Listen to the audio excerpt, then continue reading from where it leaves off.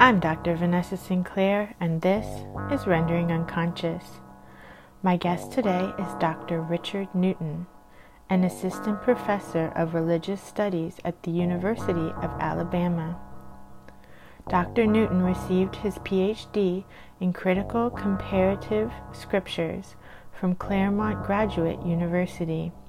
His areas of interest include theory and method in the study of religion, African American history, the New Testament in Western imagination, American cultural politics, and pedagogy in religious studies. His research explores how people create scriptures and how those productions operate in the formation of identities and cultural boundaries. In addition to an array of book chapters and essays, Dr. Newton has published in the Journal of Biblical Literature, Method and Theory in the Study of Religion, Religion Compass, and Religion and Theology, to name a few. He's a member of the international scholarly working group Culture on the Edge.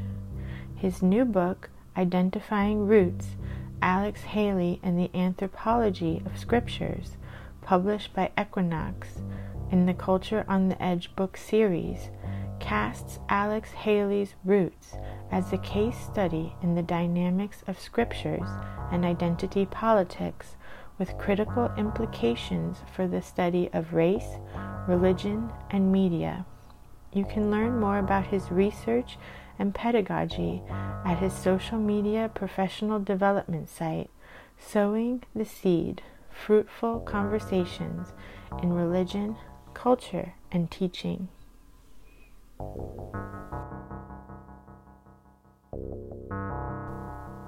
Rendering Unconscious is also a book. Rendering Unconscious: Psychoanalytic Perspectives, Politics, and Poetry. From Trapart Books, 2019. For more, please visit our publisher's website, trapart.net. That's TRAPART.net. You can support the podcast by visiting our Patreon, patreon.com/VANESSA23CARL. Your support is greatly appreciated. For more information, you can also visit my website, drvanessasinclair.net, or the podcast main website, renderingunconscious.org. Links to everything can be found in the text accompanying this episode.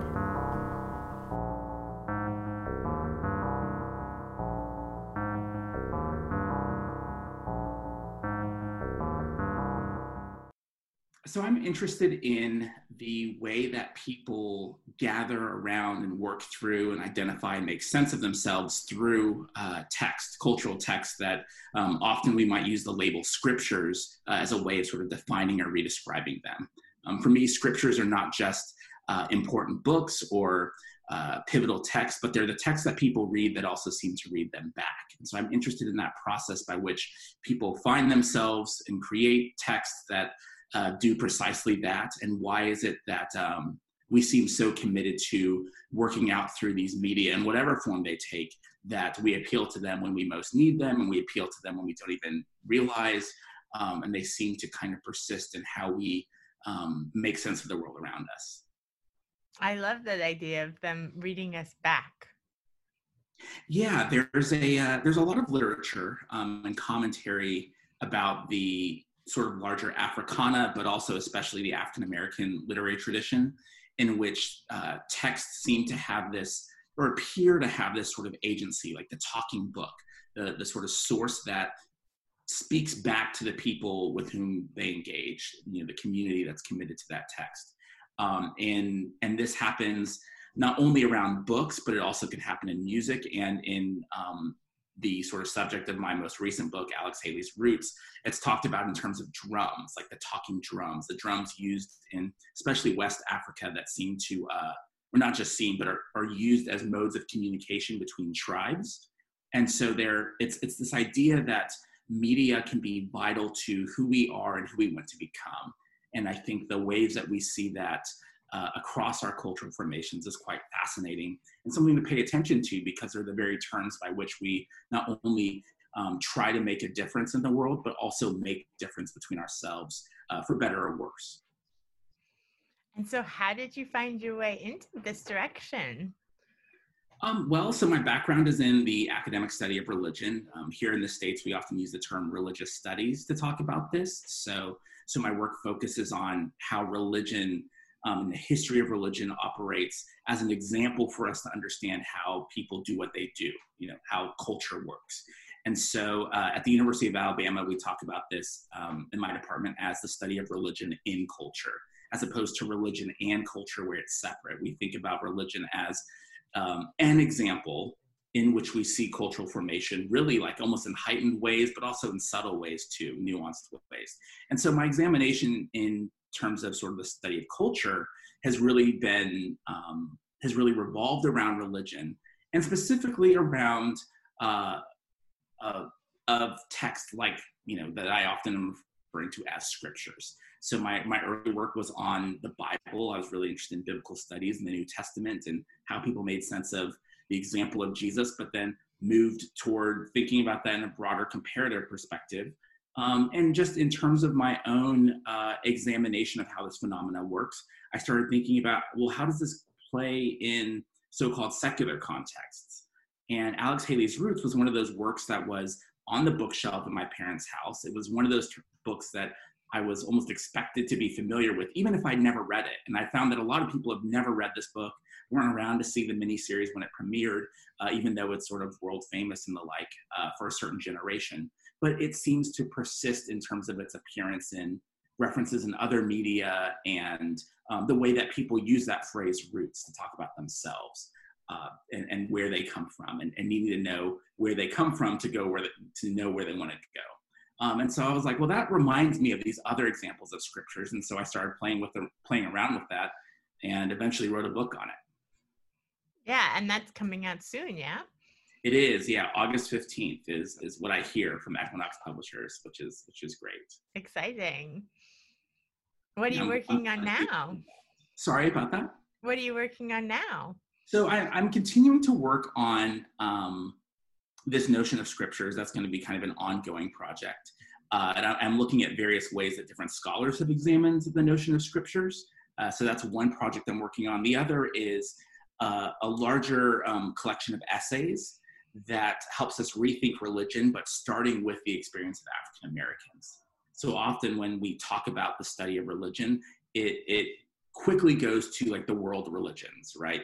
Whatever sort of categorical framework people want to talk about Christianity and Judaism and Islam and Buddhism and you name it. But what if we talk about the history of religion, starting with African Americans who had to make sense of this thing called religion in the New World, almost by penalty of death, not almost, but actually by penalty of death.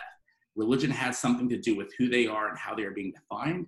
And if they couldn't make sense of the rules around that discourse, they would suffer the consequences. And so there was no getting around understanding and conceptualizing and dealing with the importance and significance of religion.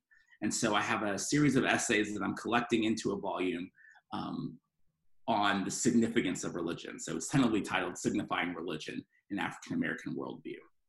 A couple of things about framing the story.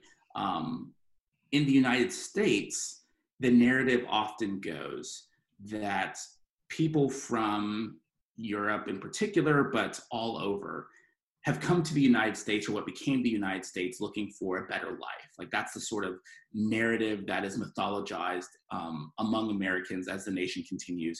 It's about this land of opportunity and an American dream. So people go from a place where they are having hardship and they look for new opportunities and chances and possibilities in the United States. That the United States, its freedoms, its liberties, its story, its heritage, and its promise is something that can be accessed and claimed by those who are willing to look and work for it. This is the sort of standard narrative that we see in the United States It's quite old. It's in terms of American history, that is, and it continues in various variations or in various instances for different peoples and people. The problem with that is that dominant narrative, as many have acknowledged, especially Malcolm X, the Muslim minister, civil rights leader. He said, like Plymouth Rock, the place where the sort of pilgrims of the United States, pilgrims of the Americas landed. Plymouth Rock didn't, Black African Americans did not land on Plymouth Rock. Plymouth Rock landed on them, right? That African Americans, the people who come to known as African Americans, don't arrive in the United States by their free will. They didn't choose to come here. They were taken. They were stolen. They were branded, quite literally, and enslaved and brought to the colonies and to the United States in order to serve as part of its machinery, to serve as its property, machinery, and capital to be exchanged by owners here in the States. And this discourse happens because of racism. Like racism becomes the vocabulary and grammar from which to understand how this works.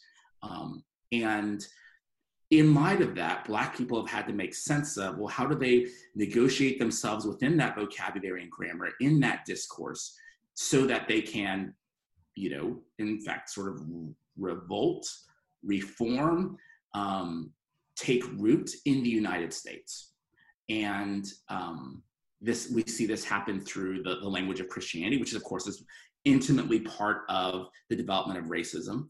And Black people come to do this in ways that radically change, in some ways, what the United States is and means for people, and what Christianity is and means for people, and religion and race in general, such that you can have, Black people who see themselves as American. You can have Black people occupying the White House as president. You can have Black people as heroes of the nation and not just objects to be bartered.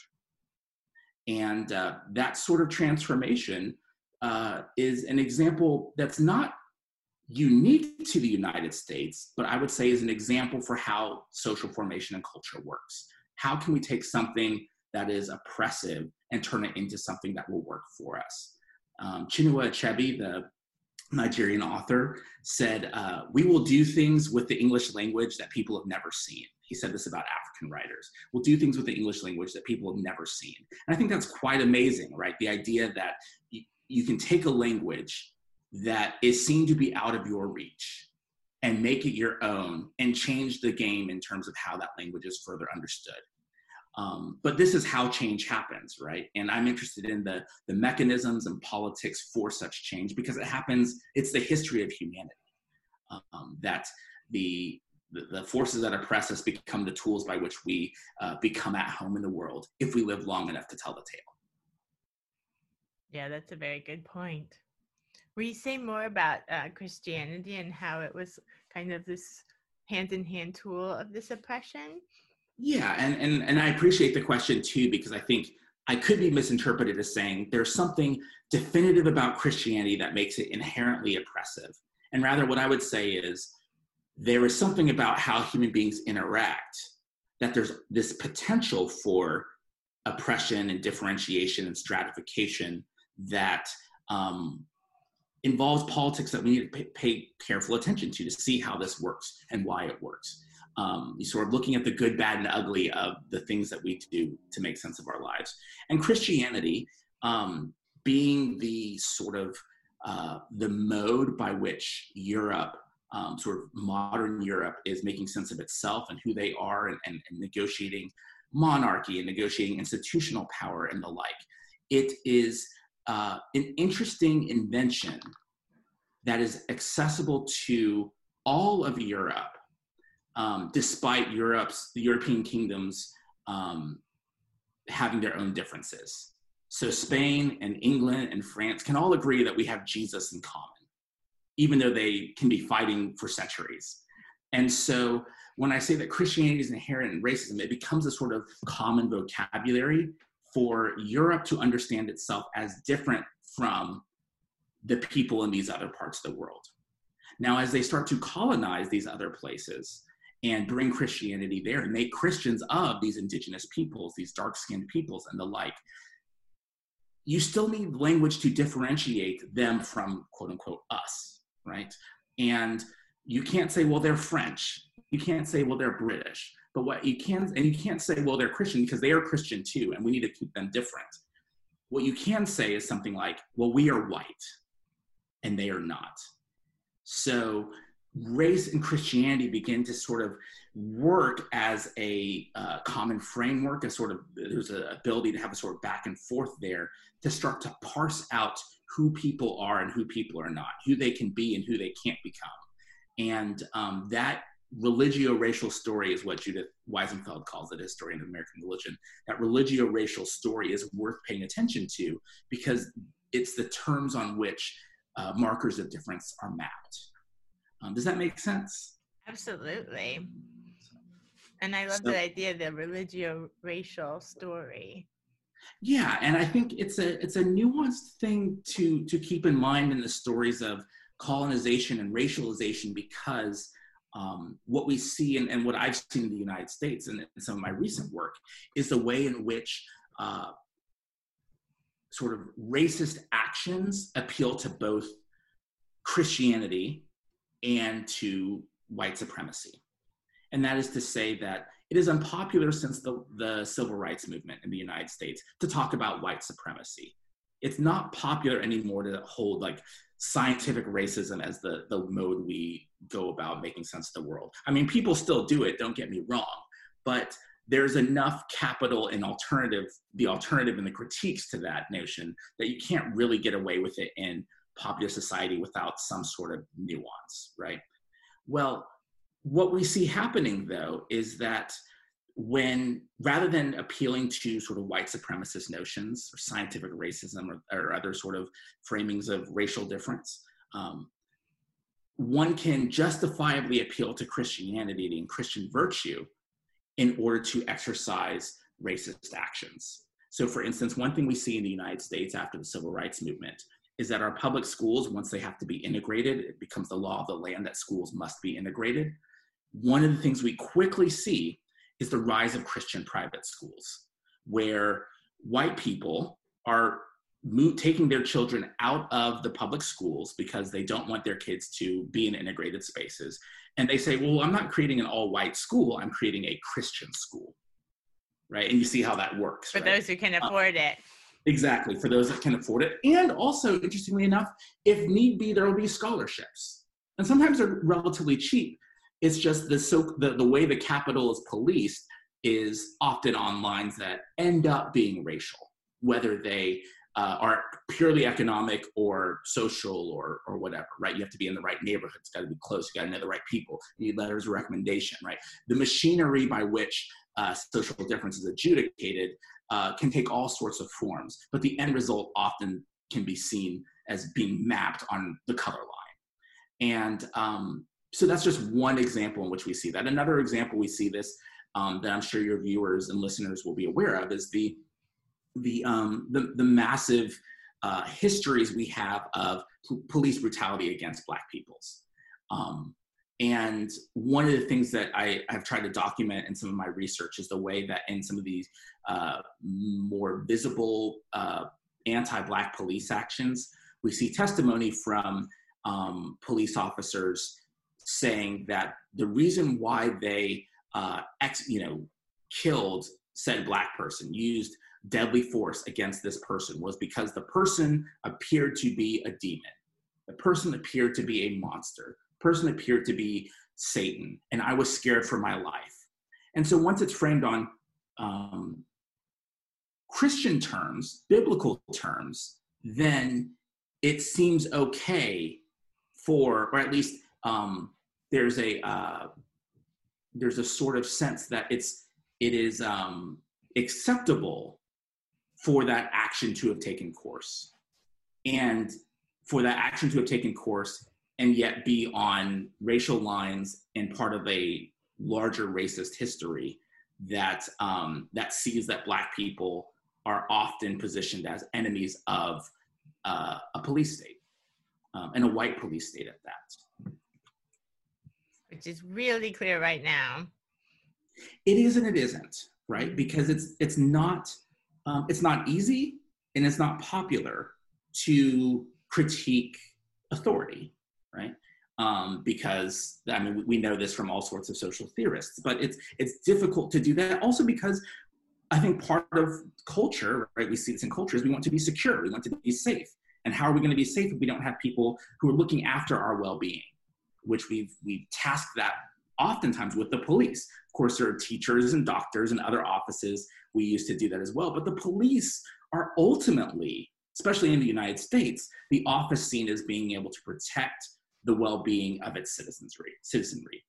And the problem with that notion, though, then is what happens when certain people don't feel as safe as others. And I think that's a sentiment felt by Black people and white people and everyone else alike. Like that notion that maybe I'm not safe enough.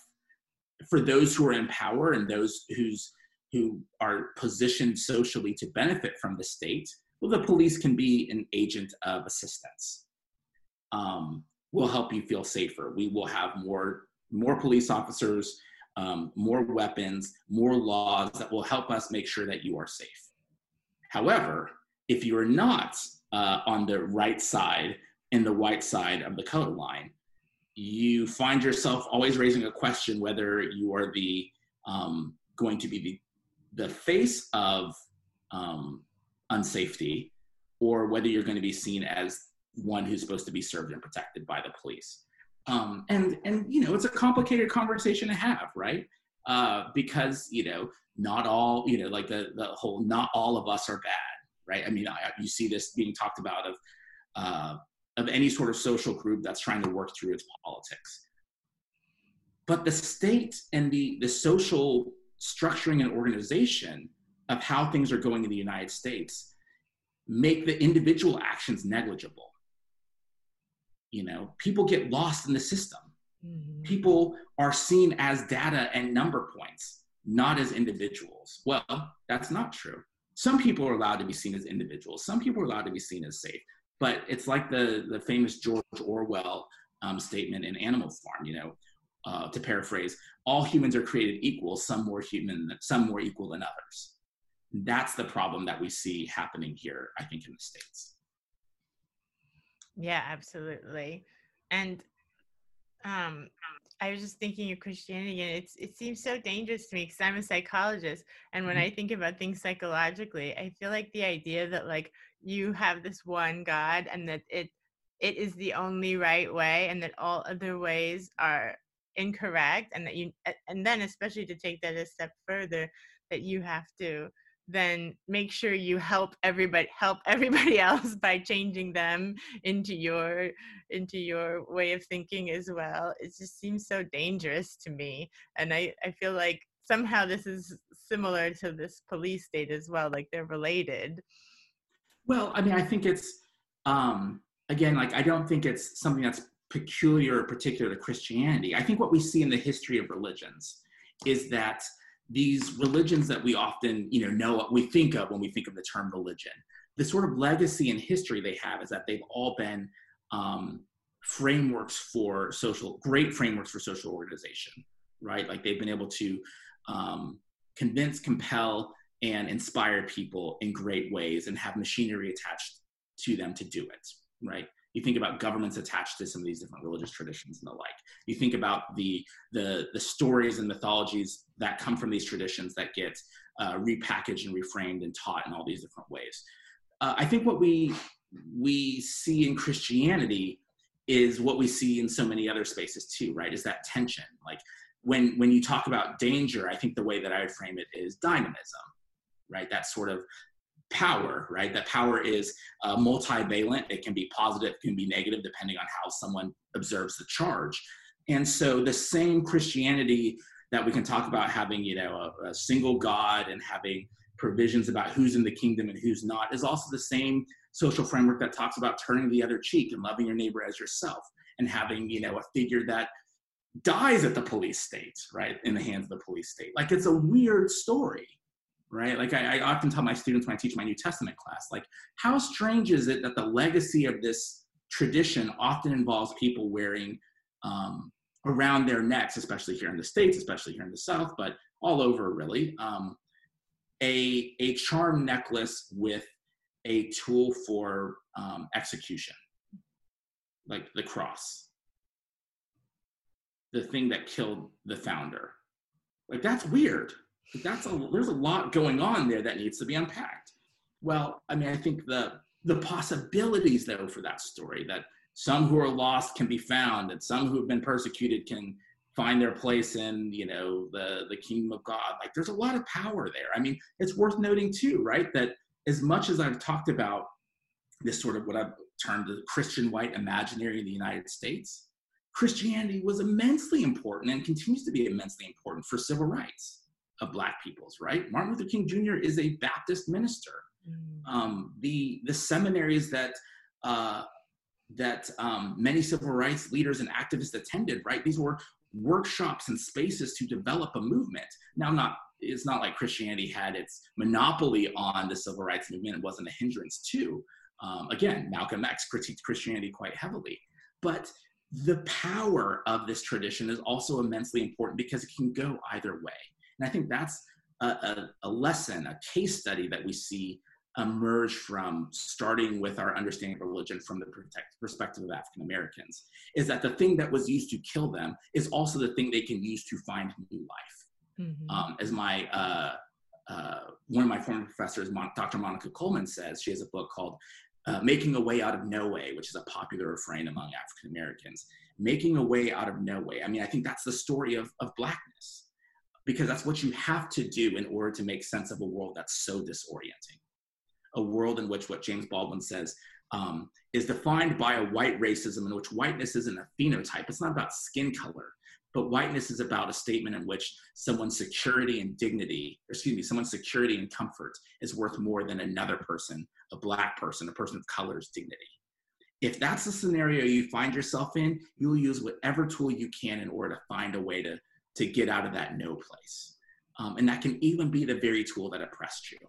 So, I mean, like, that's I think the sort of nuance that I want to bring to our inventory of how religion and race works in the modern world, because it's so complicated.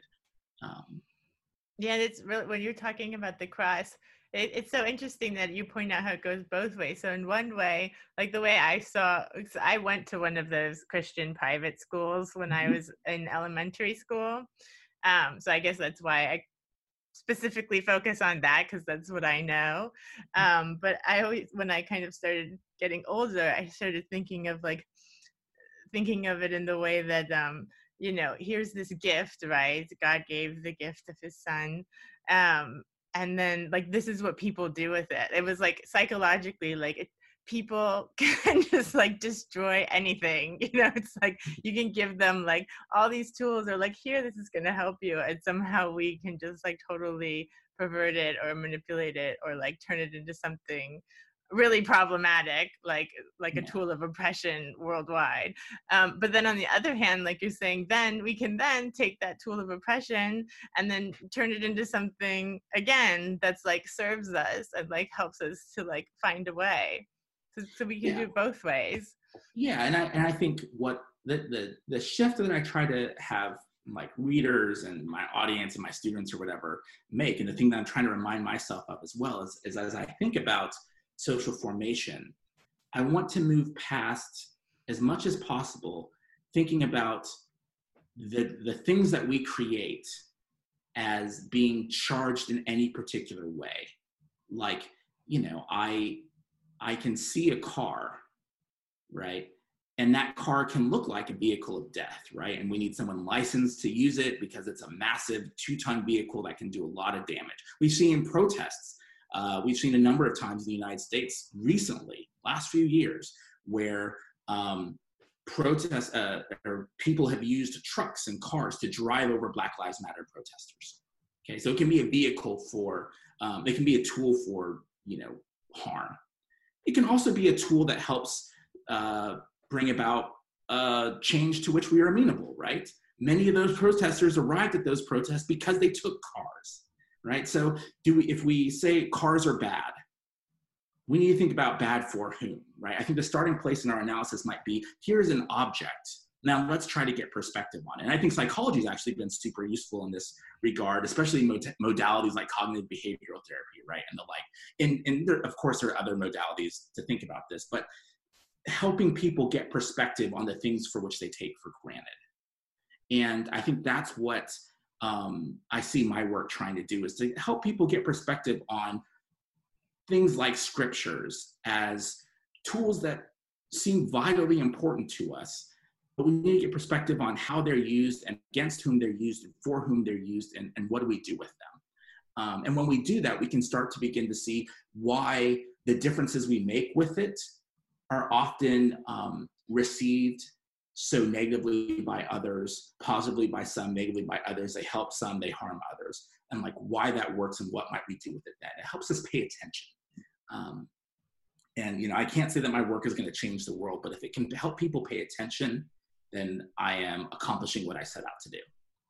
Yeah, and helping people pay attention is a lot. It's a lot. That's right. Yeah. Like, I mean, I think there's an impulse, especially like with social media right now, to get on the record as being like a change agent. And I'm all for change. I'm all for making sense of what we can do to make the world a better place. But I think the place to start is to get some perspective on what we're looking at. And so I think about, you know, just in light of listening to previous episodes of your wonderful podcast, the ways in which people have used art and therapy and psychoanalysis and the like to help others get perspective. I think that's super important. And what I've tried to do in my work is think about the processes that keep us from getting that kind of perspective. That so often we take for granted certain ways that our communities, certain foundations upon which our communities are built. Like we take for granted our roots. And then we can't raise questions about them or step outside of them to look at for whom they're working and against whom they're working. And that's why they're able to read us back, right? I want us to start slowing down, asking questions, asking different questions, even if it's at risk to ourselves. Because when we do that, we can gain a greater appreciation for the processes in which we're involved and engaged. Yeah, and I love the way you say this. You research how people create scriptures and how those productions operate in the formation of identities and cultural boundaries. Yeah, I'm part of a research group, an international collaborative called Culture on the Edge, which is precisely looking at this notion, to borrow from Jean-Francois Bayard, that identity is sort of this illusion, right? It's a production in itself, but rather than thinking about identity, we look at operational acts of identification. And so in my work, what that looks like is looking at roots as something we create, we take for granted, but rather that there are these processes behind them that we need to sort of unpack and understand. So in my work, I talk about looking at the ways people are uprooted from their sense of home or complacency, right? They're displaced, they're uprooted. How people route, like R-O-U-T-E, like route around to try to make sense of their world. And sometimes they win and sometimes they lose, right? But they're kind of wandering, right? They're in that liminal space, if you will. And then how they take roots, how they're able to find that sense of complacency, where they're not only take things for granted, but rather they are able to build from somewhere and start to feel at home in the world and not out of place in it. And I see scriptures as being places where we can see those dynamics happening. And I like to use the model of scripture, or use the sort of notion of scriptures and roots to help me think about, oh, what's really going on there? How might I redescribe this so that I can take stock of the good, bad, and ugly, the social politics at play? What are people benefiting, and what are people giving up, or how are people being harmed in the processes that make us who we are and help us do what we do? I love that. Your work's so amazing. I love hearing all about it. Was there anything that you wanted to be sure to mention that we hadn't gotten to yet? I would say just, I appreciate your viewers and listeners for all of their time and for being interested in my work. And thank you for inviting me to your show. My book, Identifying Roots, Alex Haley and the Anthropology of Scriptures, is available from Equinox Publishers. And you can check out the link to that, I'm sure, on your page and as well, and look at my website. My website's sowingtheseed.org, and there you can find out more about my research and teaching and learn more about the book and other things I'm up to. I love that, sowingtheseed.org. Thanks. Yeah, it's a project I've had. I started it when I was in graduate school. The idea was to just have really a travel blog. Like I was going to Israel, Palestine, and doing an archaeology dig. I was working with Yucatec Maya. And my interest was in looking at how people back then had like this anthropological hermeneutic, this way of thinking about biblical texts through their own life experiences. And so I was like, if I could study with some Yucatec Maya farmers to understand how farming works, I could better understand this very particular passage in the New Testament called the parable of the sower. And combine that with what I was learning from biblical archaeology and the like. And I would take a lot of pictures and write about my reflections while I was in graduate school on this website. And so that was how it started. And then it morphed into this kind of resource for classes that I was teaching, and then became a spot where I was able to include the work of my students and podcasts and blogs and video and other stuff that I use in my research and teaching and sort of public scholarship. And I think about it now as sort of like an online professional development network for people interested in religion, culture, and teaching. Yeah. What was your graduate program like? So I went to seminary for my master's program, and I was using that sort of as a jumping off point to doctoral work. And my doctoral program was at Claremont Graduate University. It was at a program that extended from a sort of research center called the Institute for Signifying Scriptures, which was like a cross-collaborative international group of scholars working on issues of scriptures and social formation, psychosocial politics, and the like. And in the program, it was cool. There were people from all over the world looking at all sorts of different moments in history and dynamics. And I was looking at, I came to eventually look at African-American cultural history and sort of the history of the Bible, particularly the New Testament and Jesus movement. I was first interested in like historical Jesus, first century, like what did Jesus actually do? What was that world like? But I was free enough there to be able to look at what are people doing with that tradition and legacy today, and how is knowledge formed, and take classes in Islam and take classes in cultural studies and the like, and continue my work in cultural anthropology. And it was a great place to be, and there was never a dull moment. And it was super hard, but also good times too. Yeah, grad school it's tough, but worth it in the end. We struggle here in the United States currently with a sort of malaise about higher education publicly. Like there's a sense that, I can do whatever and I know whatever, and what point is school, and sadly our schools are very expensive, and there are few and fewer teaching positions for scholars that are tenable. And so I think graduate school is a great opportunity, right? You think about social formation. I think about it as it's a great opportunity for those who can afford it, and for those who want to learn what they want to learn. But as a telos, becoming a professor is becoming so difficult for so many. And I really think that's something we've got to work on in this century is how to make sure that the university is a tool for a tool that is an opportunity for all of those to learn what they want to learn. I tell my students in my class, never let anyone keep you from learning what you want to learn, including me. And I may regret saying it right after I make that spiel, but I think people should be part of our society. I think our society is at its best. Maybe not its best for me, but it's at its best as a whole. When people are able to raise questions freely, investigate answers to those questions, and raise more questions. And I want the university and I want my classroom to be a space to do that. And I've tried to do that on my website. That's my sort of little neck of the internet to sort of foster that. But I hope we can all find ways to create work that cultivates that same sort of ethos. And I see you doing that on your podcast, which is quite wonderful. Yeah, and like you said, the internet's a really a great opportunity to be able to do that and to network. And that's why I love having people from all different kinds of fields on to talk about their work, because you can see how things cross-pollinate, or how people are thinking about things from kind of different angles, or applying similar fields but in different ways or in different domains. It's just endlessly fascinating to me. Yeah, and it mystifies some of the assumptions we make where we don't stay in that single field, right? Like, I think when you stay in a single field, you're told you must read these books, you must know these thinkers, you must do this kind of work. But if you're able to look at what's going on elsewhere, you realize, well, there's other possibilities here that have always existed and actually exist for me too, if I can avail myself of them in the right conditions.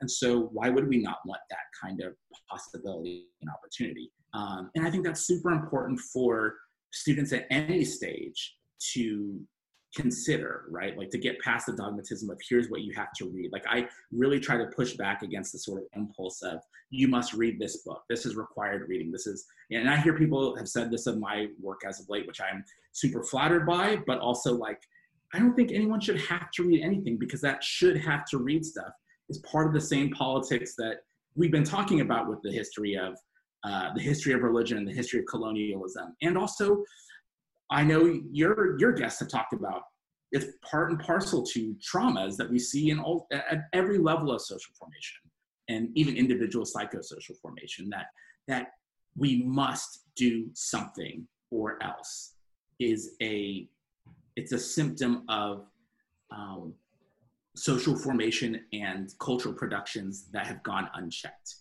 when we know that they are extensions and creations of ourselves. So if we can create platforms where we're always able to examine and reflect and deconstruct that, I think we are making, I don't know if I want to say progress, but we're making more sense of what's before us and what we've created. Yeah, absolutely. And not trying to homogenize everyone and control them. That Murakami said, if everyone read the same books, everyone would think the same things. Yeah. And, I think there's it's easy. I think I said this on Twitter recently. My PhD advisor and mentor, Vincent Wimbush, he, in one of our graduate school seminars, all the students came ready to kind of take apart something we had just read, right? We were going to be so smart and dismantle it and take apart and show its shortcomings. And he said, it's really easy for you to critique. You're never smarter than when you're critiquing someone else's work. What can you learn from the thing that's before you? And I have found that question to be so verdant and life-giving. Like, what can you learn from the thing before you? What can you learn from the person across from you? When we take that attitude to things, I think we realize very quickly we have a lot less to say, because there's so much we can gain from listening and observing what other people have before them. And I think that's the posture that I think scholars should take, really, if they want to really be about this learning thing.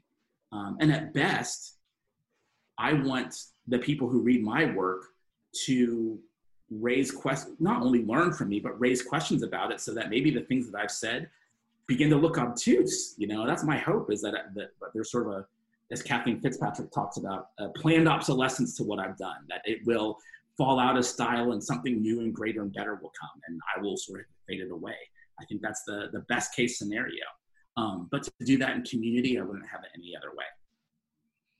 No, it's a beautiful point. And it's something that that I got really frustrated with when I lived in New York and attending conferences and talks and stuff. I always kind of try to take that position. It's like, whoever's there, like, presenting, it's always something to gain from it that you can learn. I once read somewhere that someone said, everyone you meet knows something you don't know.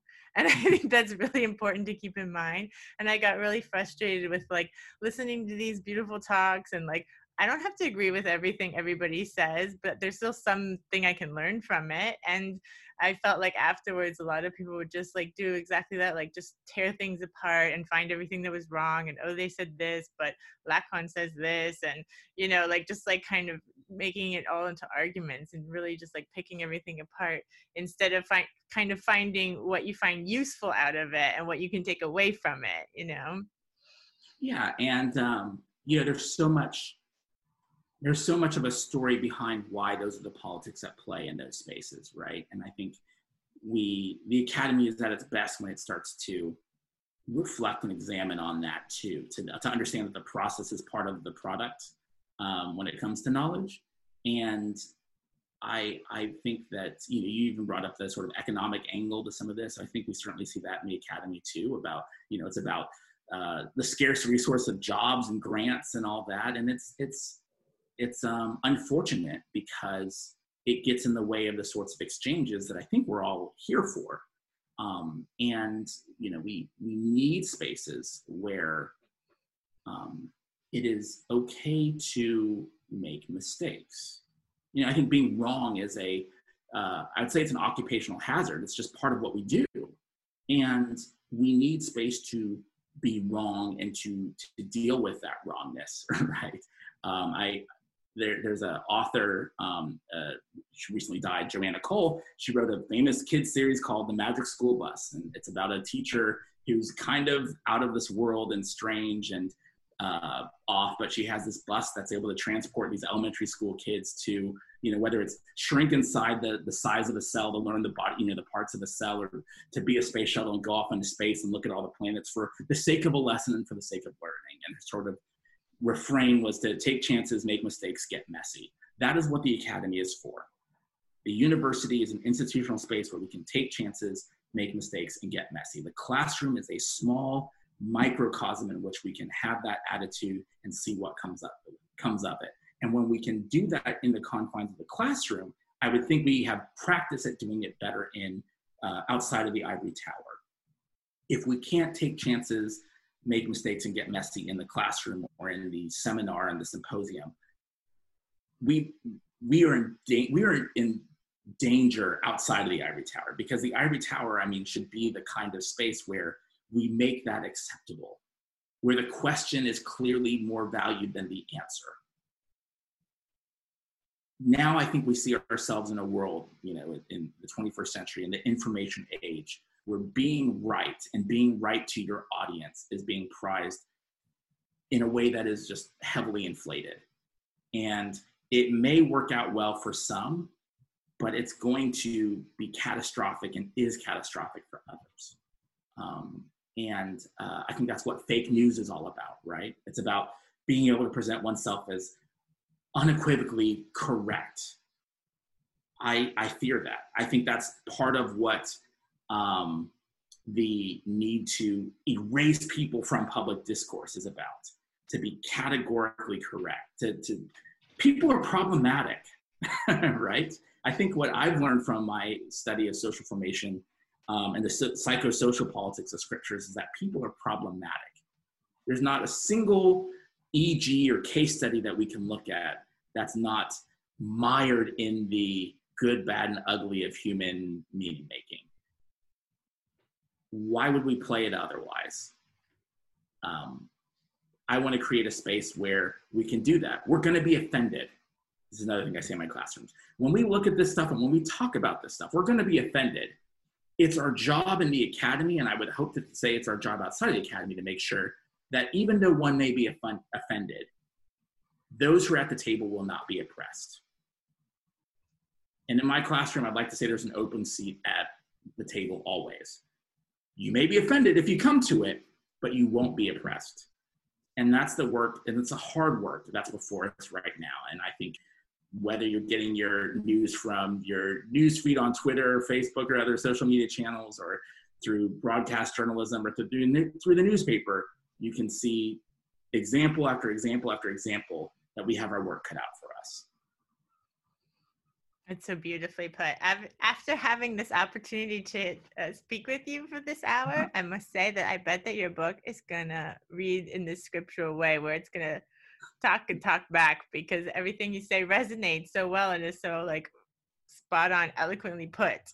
Well, what I hope happens is, for those who are willing and able to make the time to read it, that they will have a sense of both not nostalgia, but recognition of, oh yeah, I've seen these politics or dynamics before, whether it's in Roots or some other example, but hopefully it's in other examples, right? I hope it gets us curious about where we've seen this kind of these scriptural social politics before, these root politics before, but also that it gets people talking and raising new questions that I've never thought about, and that get me to thinking about the next thing and getting people thinking and engaging about the things around them that matter most. And I mean, if people forget about identifying roots in the process, excellent, because it makes more room for other exchanges.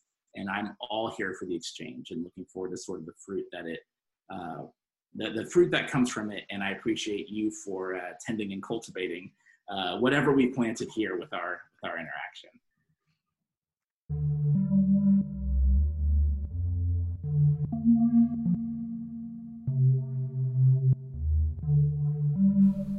Thank you for listening to Rendering Unconscious. You've just heard a discussion with Dr. Richard Newton. For more, please visit his website, sowingtheseed.org. You can also follow him on Twitter and find him at Culture on the Edge. Links to everything can be found in the text accompanying this episode.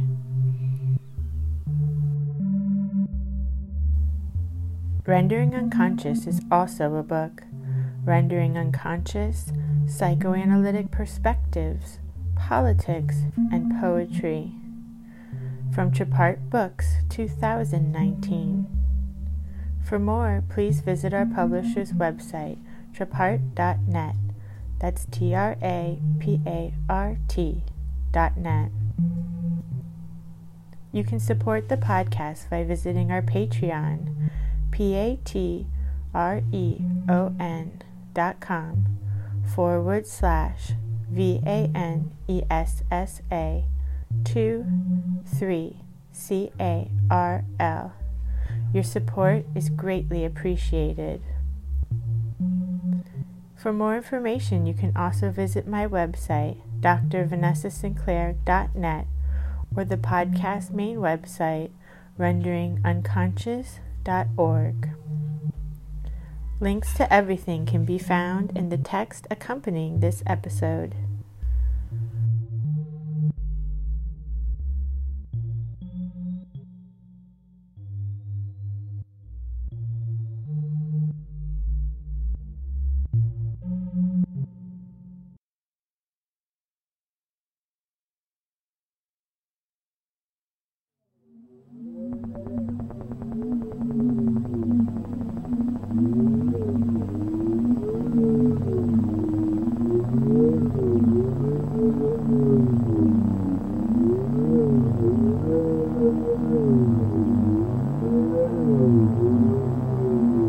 Nothing kills desire. I have a dream. Place where desire is. To know anything in an act of speaking. Wanting or not wanting. Investigation of what? Knowledge. Fetishize immediacy. Force that gives it body. However, libido folds in on.